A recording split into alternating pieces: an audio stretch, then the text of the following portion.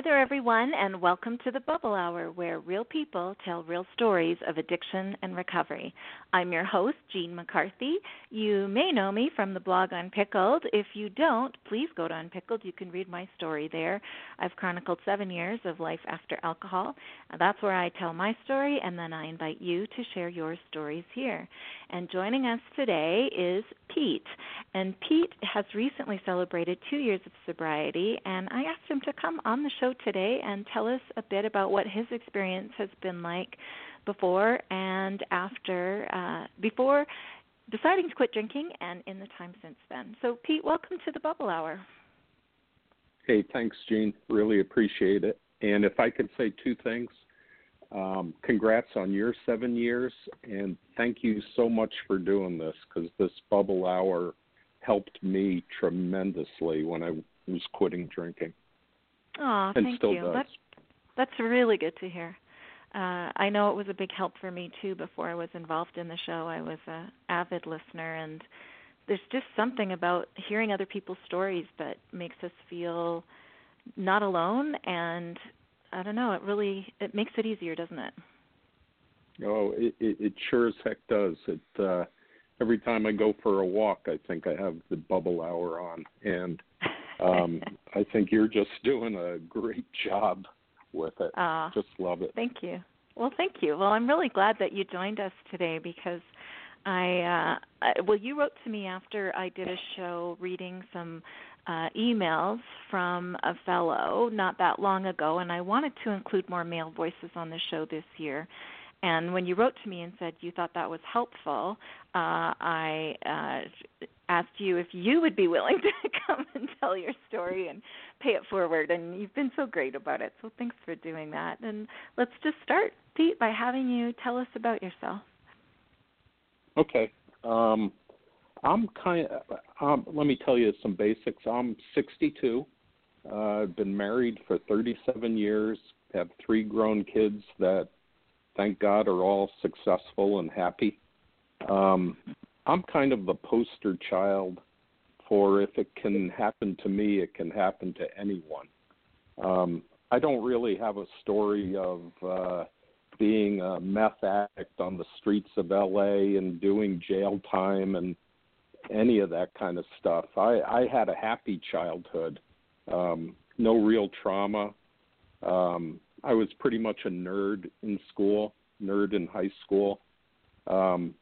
Never had a drink until after I graduated high school.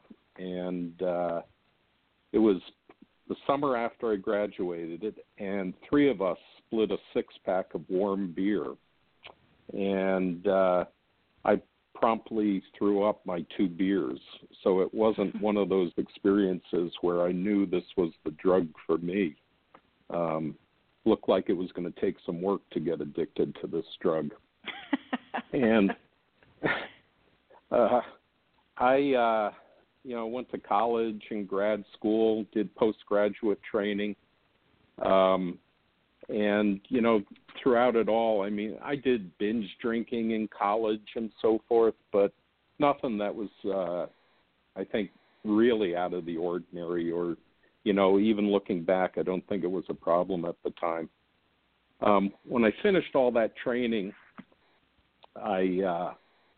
we moved close to my in-laws, and I started working. And every Friday night we'd go out with the in-laws, and my wife's father introduced me to the martini. And we would drink 2 martinis every night. And it was fun and just kind of a social lubricant at the time. But over time, my job was really a pressure cooker. And I ended up sort of transitioning from using alcohol as a social lubricant and as a fun thing to using it to self-medicate. And ironically, I got a partner after being alone for about 7 years in the job, and he turned out to be an alcoholic, and it greatly increased my stress. having to deal with, his issues. And, you would think you could look at that and learn and say, my God, I don't want to go down that path. But nope, Pete decided, I just needed to drink more to handle that kind of stress. And, the years went on and my drinking just gradually escalated. And I began to pick up, on the warning signs. And probably I'm talking over a 25-year period, so it was a very slow, gradual descent. I ended up making all the typical rules, don't drink on school nights, only drink beer or only drink wine or only have 2 drinks. And, I broke them all. And the only rule I really stuck with is only drink on days that end with a Y. And I was pretty good at following that one,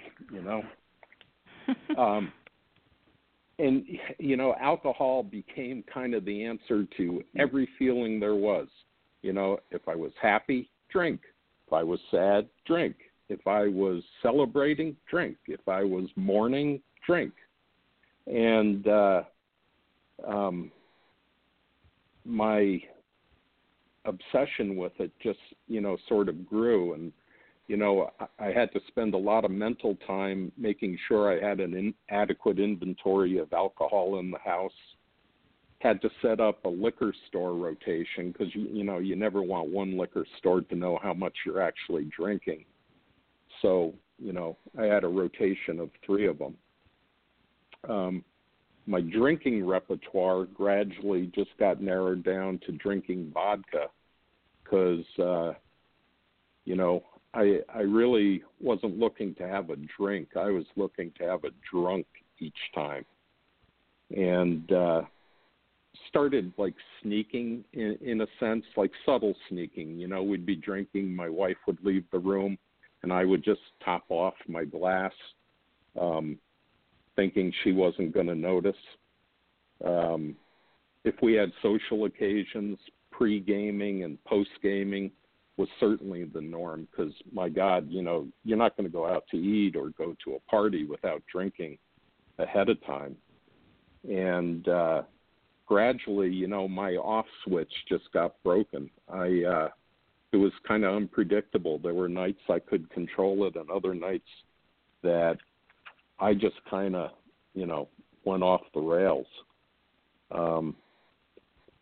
And, things changed with alcohol, too, and its effect on me.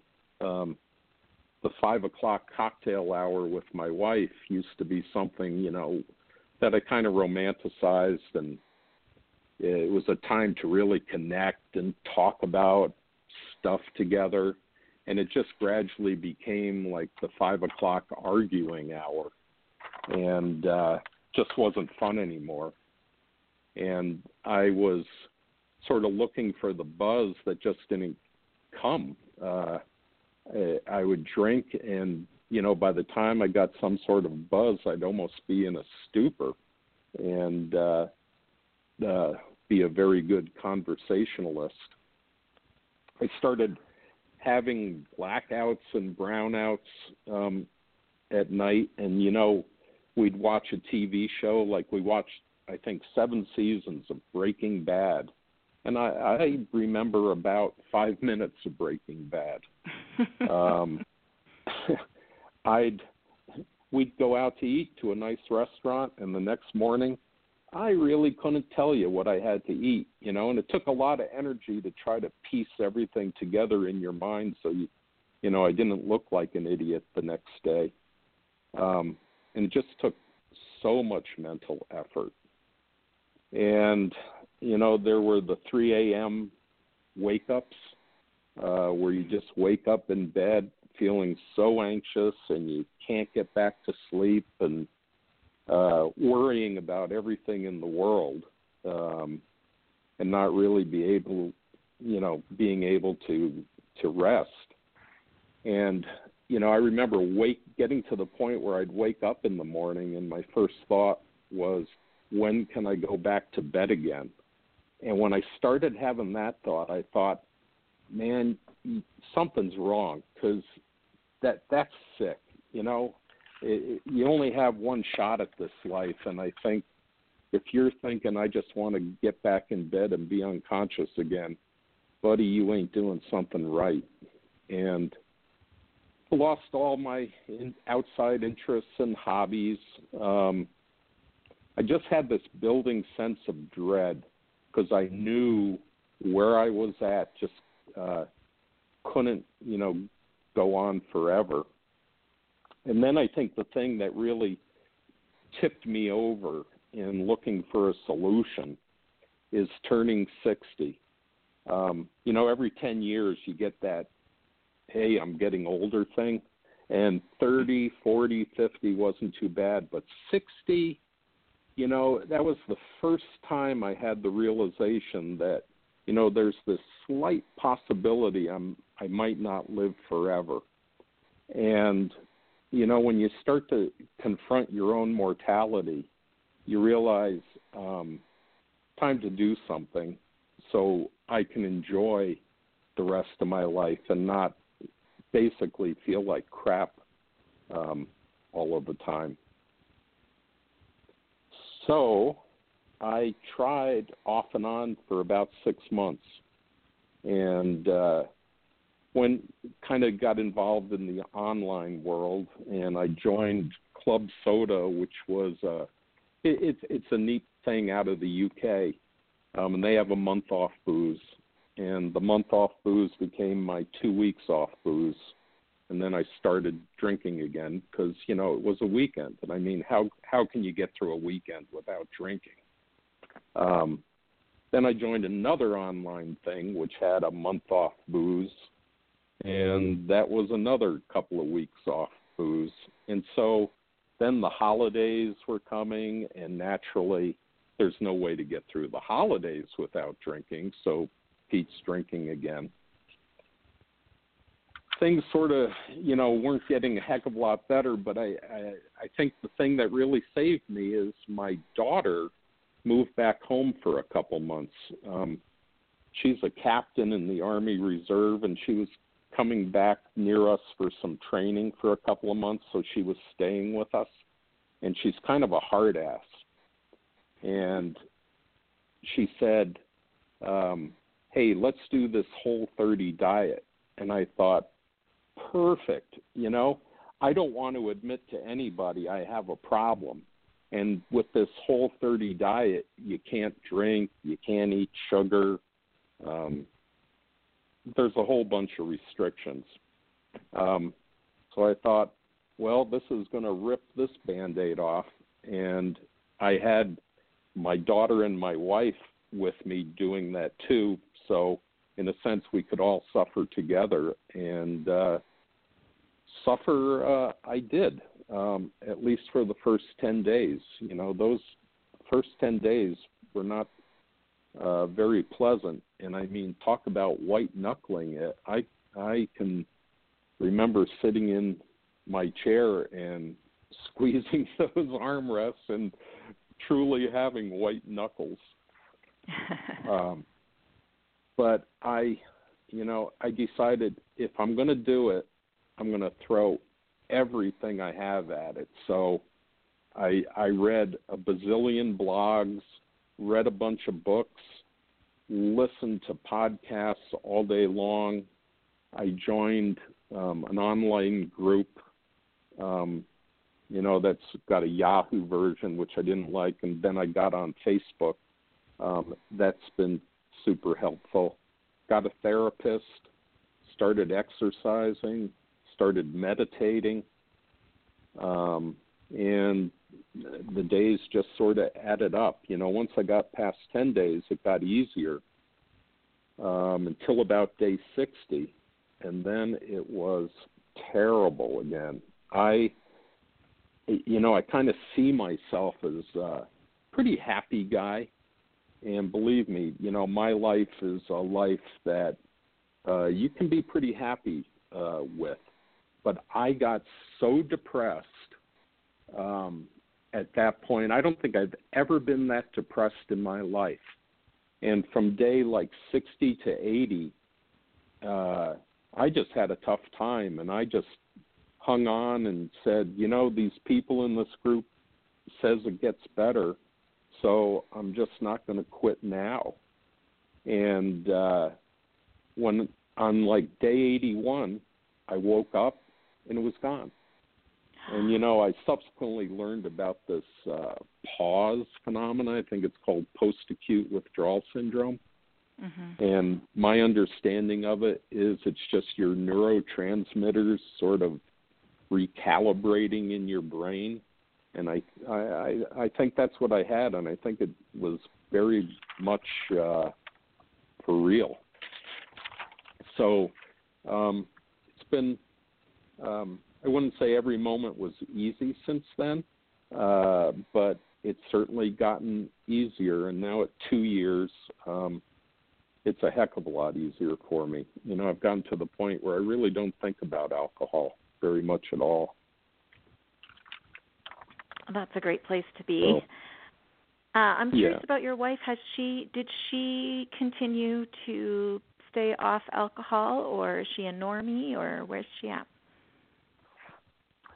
She's she's on alcohol. In fact, she didn't make it through the 30 days of that diet. She started drinking again after 2 weeks, and she's probably pretty close to a normie. She can have 2 drinks and call it quits for the evening, or have a glass of wine and call it quits. And, for me, I truly don't understand just drinking 1 glass of wine. Like, why would you ever do that? Yeah. But she's continued to drink, and there's alcohol in my house, and I'm not upset with that. I stare it down and, sort of look at the bottles and just go, F you. I'm in the same boat. We still have alcohol in our home, and my husband is very much a normie. In fact, probably more of a normie since I quit drinking, because I'm not forever pouring him drinks. I mean, I think I used to, I wouldn't say force alcohol on him, but I mean, alcohol was always being poured in our off hours, because that was my MO. And I think, if anything, I think he might look back, at the big picture and realize that he drinks a lot less since I've stopped drinking. I think that might, kind of say something about the dynamic there. But not everybody can do that. Not everybody is able to stay sober with alcohol in the house. So it's good that you've sort of found what works for you. And one thing I'm wondering about, though, is you talked about that, nobody really seemed to know you were holding it together. But now that you're not drinking, does your family see a difference in you, or have they expressed kind of thinking that it was a good change or a necessary change? Oh, my God, yes. I mean, I was kidding myself. If you think people don't know, you're wrong. And I was really concerned at first that my family and friends would see me as like a broken guy, hey, he's the loser that can't drink normally. And what's really funny to me, and still sort of surprising, is they don't see me that way at all. They see me as sort of Superman, the guy who could quit drinking, because, my God, who can totally give up alcohol? That's nearly impossible. And, getting back to what you were saying about your spouse drinking less, the scary thing is, like, I look around and, like, almost everybody I know that I deal with a lot, my wife, my kids, my friends, all seem to drink less than what they used to. And it's almost like, am I a role model? Because that thought scares me.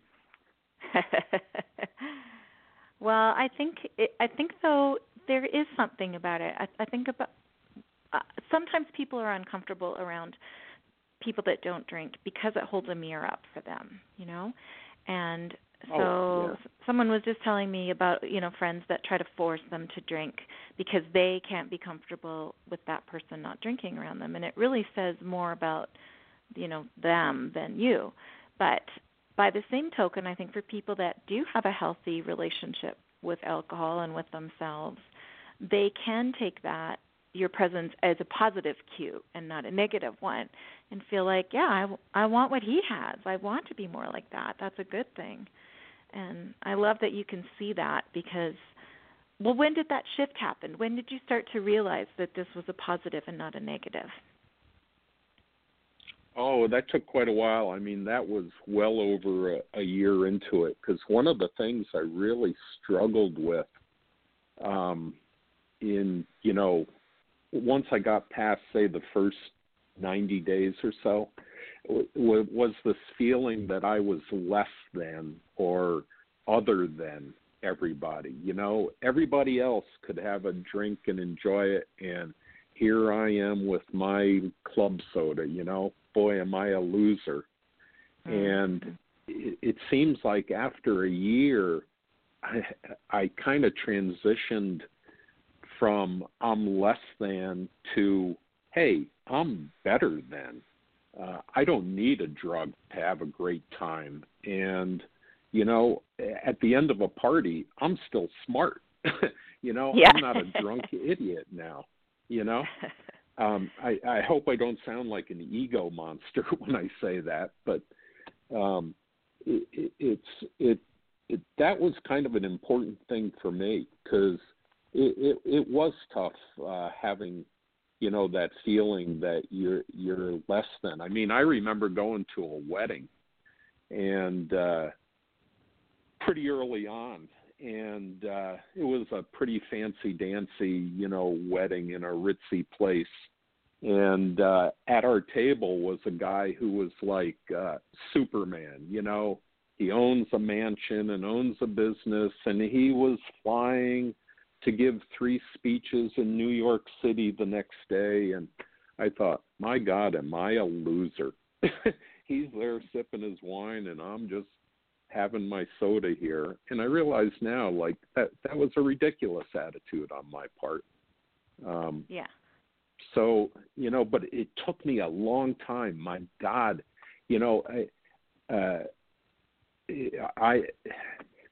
I wish it all could have happened in 30 days, but I mean, it took months and months and months and a year and so forth to sort of get there. Although when you told your story, you said that your descent really took 25 years and happened slowly. So I always think we're in such a rush to change everything, but it takes us decades to get to this point sometimes. And there's nothing wrong with being slow and deliberate in our recovery and in our changing, that it can really be quite amazing once it starts to unfold, right? But I know what you mean. We just want like this magic fix, but it takes a while. It really takes a while, especially with the things like the thinking. When you were talking about the, comparing yourself to others, one of the things that was really an eye-opener for me in recovery is the idea of not comparing ourselves to others, because that was my whole gauge in the world. Like, how do you know how you're doing if you're not comparing yourself to others? But to see ourselves as, well, I'm the best Jean I can be. You're the best version of yourself that you can be. And, like, that becomes the gauge, and it's so freeing, really, when you stop doing that, right? It's just so... Oh my God, it's tremendous. I sort of view it like, hey, I fly my freak flag, I'm just a weirdo. You don't have to be like me. I do my thing, and I'm good with it. I'm happy with me right now. And, it's been kind of nice, because I think when I was drinking, I was sort of a chameleon, and I could be a different person depending on the group. I could hang out with redneck gun owners and talk guns and all that, or I could, go to in the city and go to dinner with Democrats and talk about left-wing politics. And I just didn't, I felt there wasn't the true me because, part of that's people pleasing, right? Mm-hmm. And, now I don't really care. What you're seeing is the real Pete. And if you like me, great. And if you don't like me, that's okay too. The way I look at it, if I was blueberry pie, 15% of people aren't going to like blueberry pie. That's okay. This is true. That's a funny analogy, but it's true, really. So it sounds like it's really spilled over into other aspects of your life. So are there other areas of your life where you're sort of more open about yourself or more accepting of yourself, or how has that changed how you conduct yourself? I've become a very much less reactive person. I was thinking the other day that probably, when I was drinking, I was about 55% a-hole most of the time. And, I think I've gotten that percentage down to about 5%. Because That's pretty good, Pete. Now, there are people that might argue about that percentage, but it's allowed me to listen a lot more than I talk. There's a saying that God gave you 2 ears and only one mouth for a reason. And yeah. I think just being able to listen to people and be interested in people and not be so self-obsessed makes you into a different person. It's also eliminated my social anxiety because, I medicated myself before parties and dinners and so forth to, get over that. And what I've discovered is, if you're interested in people and you listen to people, you really never want for conversation because the vast majority of the world just wants to talk about themselves. And if you're good at saying, oh, really? You could talk for hours. This is true. This is what I do every week on this show because people are so interesting, right? I mean, it's not as if you're just being a people pleaser by listening to them. They really are just amazing. Yeah. Every person has a story. And even if you don't like them, you can just think of yourself as like an alien anthropologist studying a weird creature and have fun with it,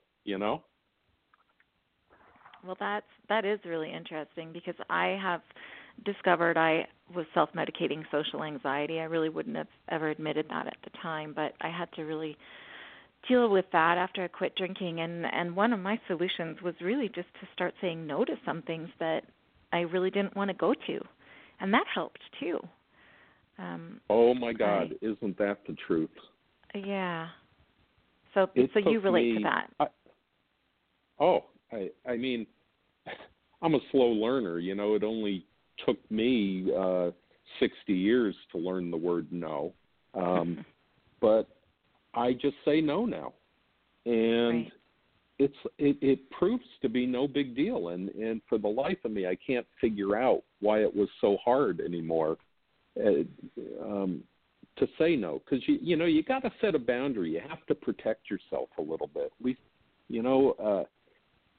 And I realized, the way I handled some things when I couldn't say no is, yeah, I'll go, and the way I'm going to handle it is I'm just going to drink, and I'll get blasted. And that's not a healthy way of dealing with that. You have to be able to say no in this world because people are going to just put so many demands on you.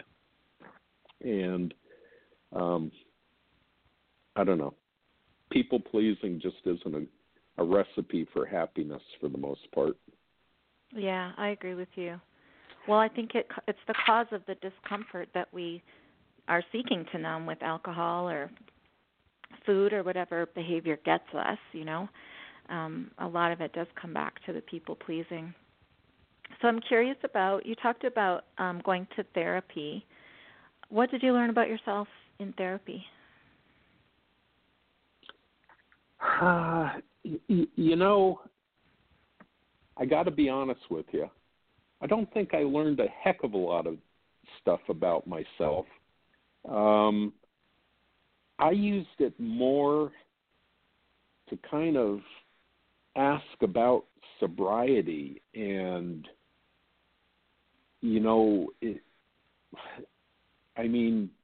simple stuff, like, hey, doc, do people actually sleep all night or do you wake up every hour or so?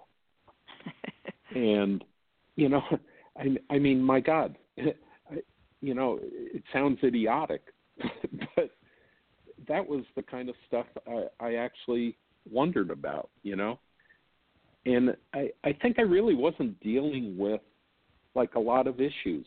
I pretty much happily married. I got a great career. Everything about my life was good outwardly. Behind the curtains was kind of a shit, or it was kind of a mess.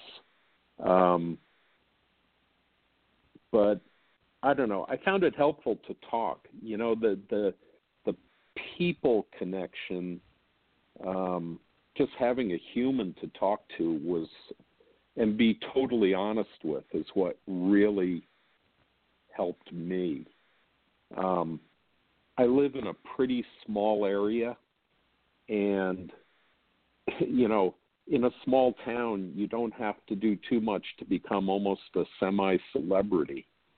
And I didn't really have anybody that I could be totally honest with early on. And I think it helped in that regard to just kind of talk about things and just be completely 100% honest to someone who, doesn't have a vested interest or an angle, at me. Does that make sense? It makes so much sense to me. That was pretty much exactly my experience too. The city I live in, I'm in Canada, and I live in a city that's about 100,000 people. So not a huge place. And as you say, like, as a business owner, I was just, you capitalize on your visibility as part of promoting your business, right? And but I started to feel like I was almost like a prisoner of my own making in a way, because I felt like I always had to be on. I felt so much shame about knowing that I had developed a problem with alcohol, because I just felt like I had tied so much of my value as a business person and as a woman to the public perception of me, and it became like a suit of armor that was really uncomfortable to wear, And couldn't agree more, because I do a job. In my job, I'm a leader, and I just can't show weakness at all, and it's tough to always put up that front when you need some help, yourself. And how do you deal with that now? Like, how is that different now? I'm pretty. I tell everybody I quit drinking, and because it just wasn't doing good things for me, and it was doing bad things to me, and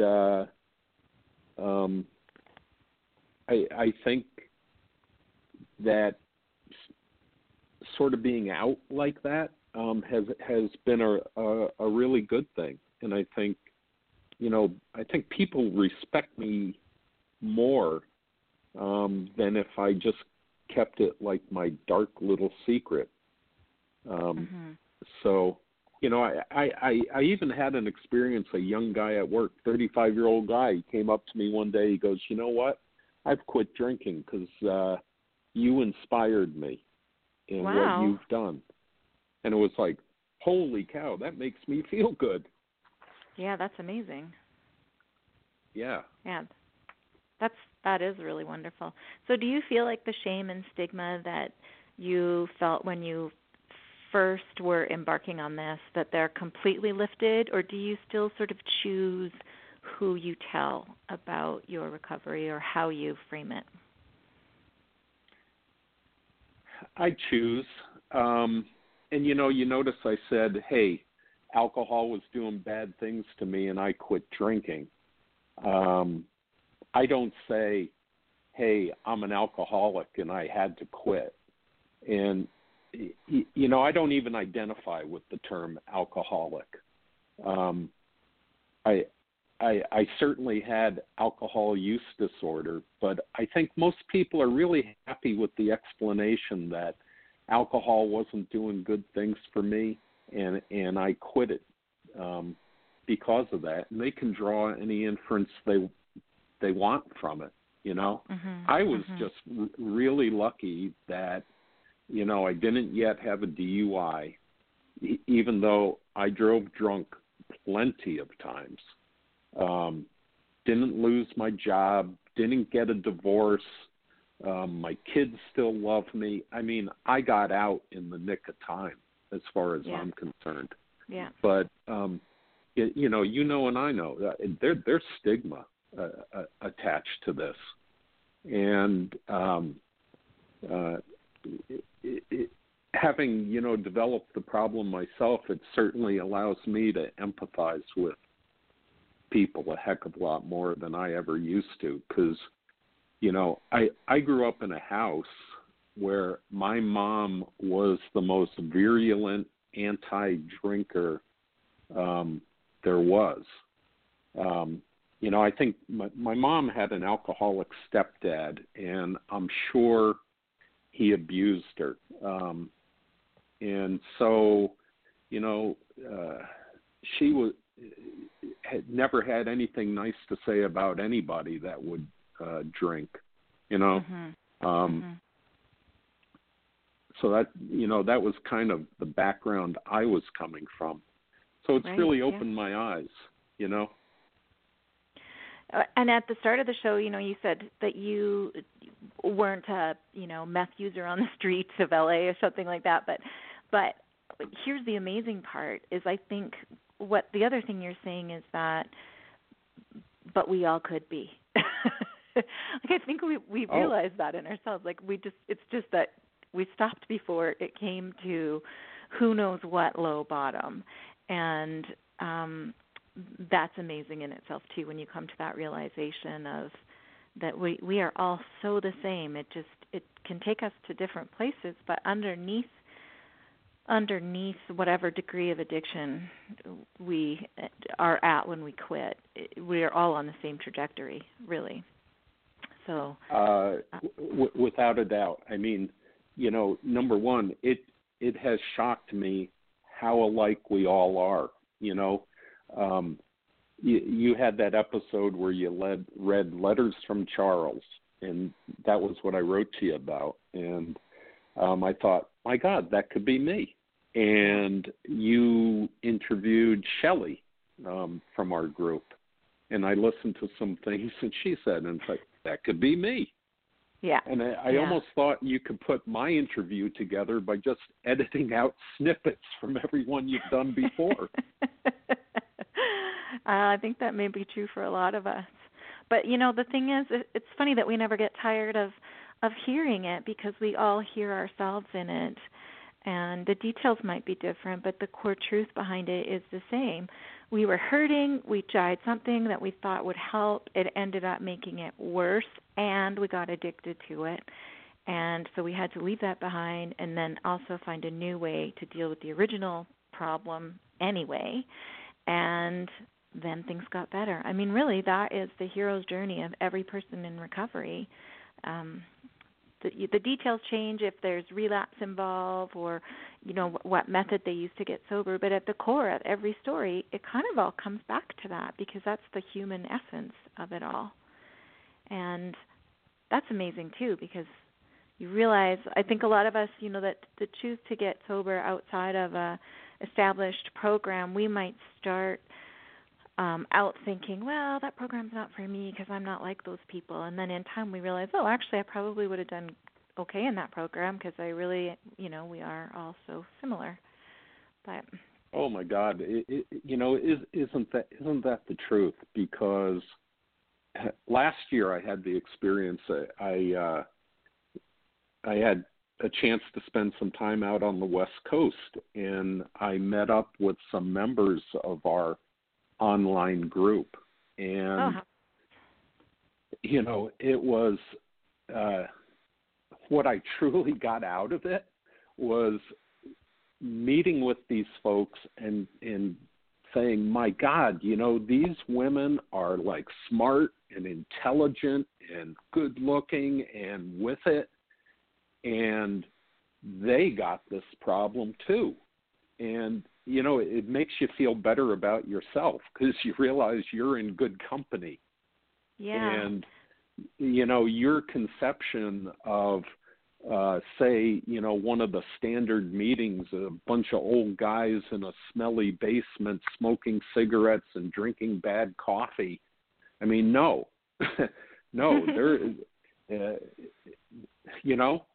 a lot of people have gone down this rabbit hole that are really tremendous people, that are impressive people. Although, to be fair, there are a lot of recovery meetings that are exactly as you described. But they're not the only ones. And they can sometimes be pretty great meetings, I'm told. But there really is no end to the comfort zone that you can find among people in recovery. But you do sometimes have to go looking for it a little bit. And it takes courage to say, well, I'm going to go meet these people for coffee that I've only ever talked to online. Was your family a little bit weirded out that you were doing that, or were they supportive of it, or did you feel funny that you were meeting people for the first time from the online group?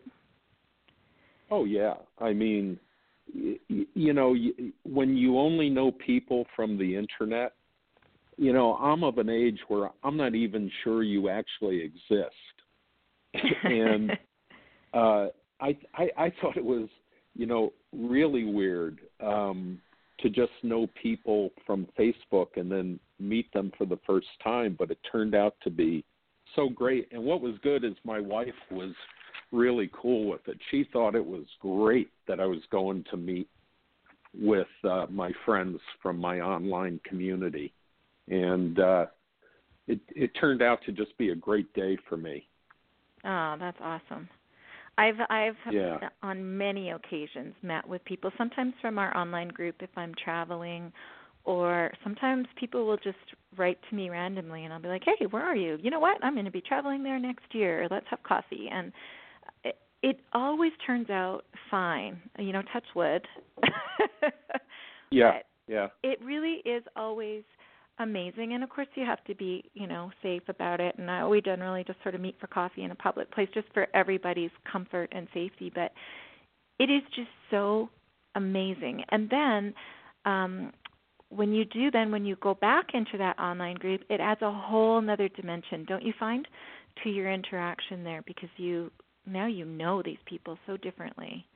And yeah, I mean, you view them as real friends. And I'm just so thankful for my wife to not get weirded out, because I kind of thought if I said, dear, I'm going to meet up with some nice women I met on the internet out here in this strange city. Yeah, be careful about that. Yeah, that it wasn't quite going to fly. No, I feel like the internet has just exploded recovery in such an amazing way, because there's just so many different pathways to recovery and so many opportunities to connect and learn from each other that I think it is such a game changer. And I mean, even shows like this one, you used to, if you wanted to hear stories of people in recovery, you had to buy a cassette tape, from somebody that had made one. Like, you had to somehow go and connect. And the fact that people can get information, I believe, when they're in that sort of exploratory stage, I think it's part of the reason why people are finding their way out of addiction earlier in the trajectory, because they're given the information earlier. And it doesn't help everybody, but it's enough for a lot of people to help them make the change earlier on. And then when you learn the power of connecting with people, it also gives you the courage to go and make those real-life connections that, without that, a lot of people keep drinking because they don't know what else to do. So. Yeah, no, there's no way I would have been sober right now without the internet. I anymore in the online group, I'm more of a lurker than a poster, but I learn something every day. If only that early sobriety still sucks and it's tough to go through, and I don't want to go there again. Mhm. That is a good reminder. I find that helpful too. And, the other thing I find is that just by encouraging other people in the group, I'm giving service, and that helps me stay sober too. The idea of helping others keeps us sober. I mean, it's just such a great continuum that we're all part of. And I would have never thought that. I sort of thought I was going to fix me, deal with my own business, just quietly fix my problem and then be done with it. And instead, it's all about this give and take and learning and growing, and there's no end to it. It goes on and on. It's wonderful. Oh, my God. I have learned so much. It's been such a growth experience for me to, read the wisdom that people have shared online about this. I thought I was a pretty smart, mature person, but my God, have I learned a lot just by listening and reading to these folks. Is there any phrases that stand out in your mind, or anything that you sort of have as a favorite phrase that helps keep you going? I'm a real font of inspirational sayings and quotes. One I really like is, I didn't come this far to only come this far. Oh, and yeah. that sort of helps keep me going. Because I feel like I'm only, I'm not even halfway through this journey. And I'll tell you another one I like, and I have this hanging in my little garage gym. It helps when you're doing squats, which are painful and suck. But and it applies to drinking too. But it's a quote that's credited to Jerry Rice, who was a football player, and he said, "Today I do what others won't, so tomorrow I can do what others can't." And that really resonates with me. You talked about waking up in the morning during your drinking days and just dreading every day and not wanting to get out of bed. What are mornings like now for you? Good. I love mornings now. I am Mr. Morning Person. They have changed so much. Mornings were basically terrible because, after a party, I would force myself to get up early and clean up the house and do all this extra stuff to try to, make my wife less pissed at me for my behavior the night before. And now I just get up and look forward to the day. I was looking at some notes I jotted down when I first quit drinking. And one of the things I wrote down is that I would drink because I was almost afraid of tomorrow and what it would bring. And now, that sense of fear is gone. I wake up in the morning and I just can't wait to get going. And I know in my heart of hearts that I'm not going to face a single thing that day that I can't handle. My God, I just am pretty much loving life most days. That was wonderful. Well, that's such an inspirational point to round out our discussion on. We are just closing off the hour here. And maybe before we go, I wonder if you have any words of encouragement, or what would you say to someone who called you up and said, okay, how do I do it? I want to quit. What do I do? What would you say to that person? I'd say I think there's two things that you got to do to quit drinking. Number one, you got to break through denial. I think that's summed up by virgins don't take pregnancy tests. I think that if you think you might have a problem, you do. If you're wondering if you can moderate, you can't. If you've ever Googled, am I an alcoholic? Google ought to just give you 3 words, yes, you are. And, you got to get through that. And then you got to realize that what you have to do is learn to tolerate discomfort. Because, part of our drinking is we're taking this drug to get rid of discomfort of whatever we're feeling. And I think realizing that you're going to feel discomfort and almost detaching yourself from it, put it in a little bubble or balloon and look at it almost floating in front of you, and realize, hey, I'm feeling discomfort. It's a fleeting emotion I'm having. It's not forever. This is what discomfort feels like.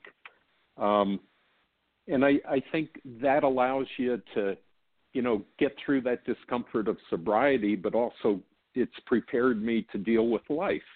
People die, bad things happen. There are days when you're going to feel really sad, and you learn to just ride with the emotion and not let it consume you. It's helped with the cravings, too, when you realize they're just fleeting thoughts coming through your mind, and they come and go.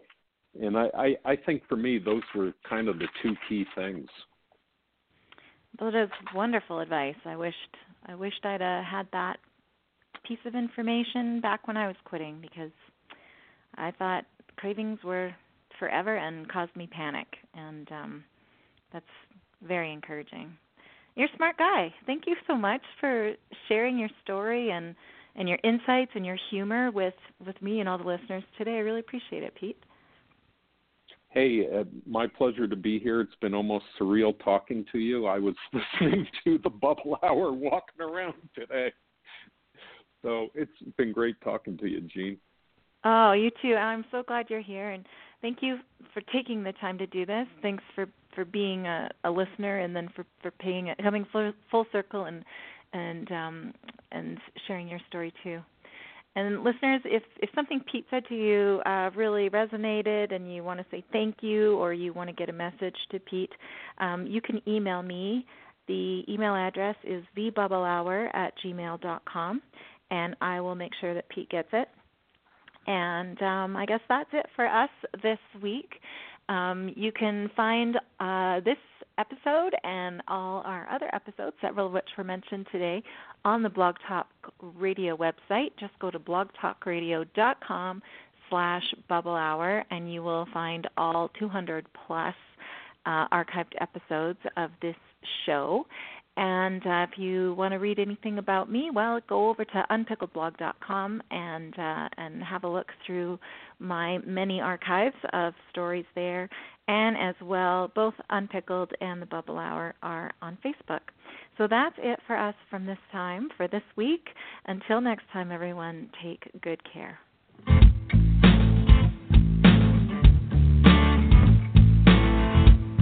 I own it. distant, not proud, but that was me. And when I face it, I take back a little dignity, not looking for excuses.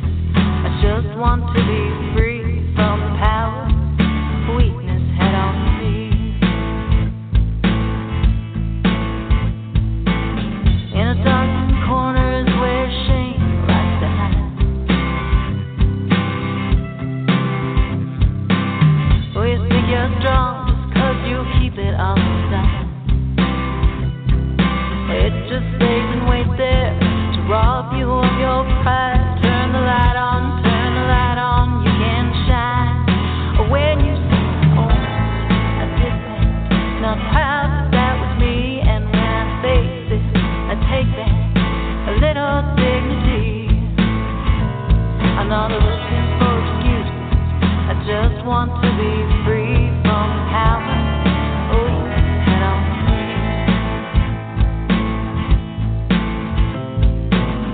You don't have to shout it out on Main Street to be clear. You don't need to whisper to confessionary ears. The person you should talk to is looking at you in the mirror, and the one who matters most can always hear when you say, oh, I did that, not proud, but that was me. And when I say I take back a little dignity, I'm not looking for excuses, I just want to be free.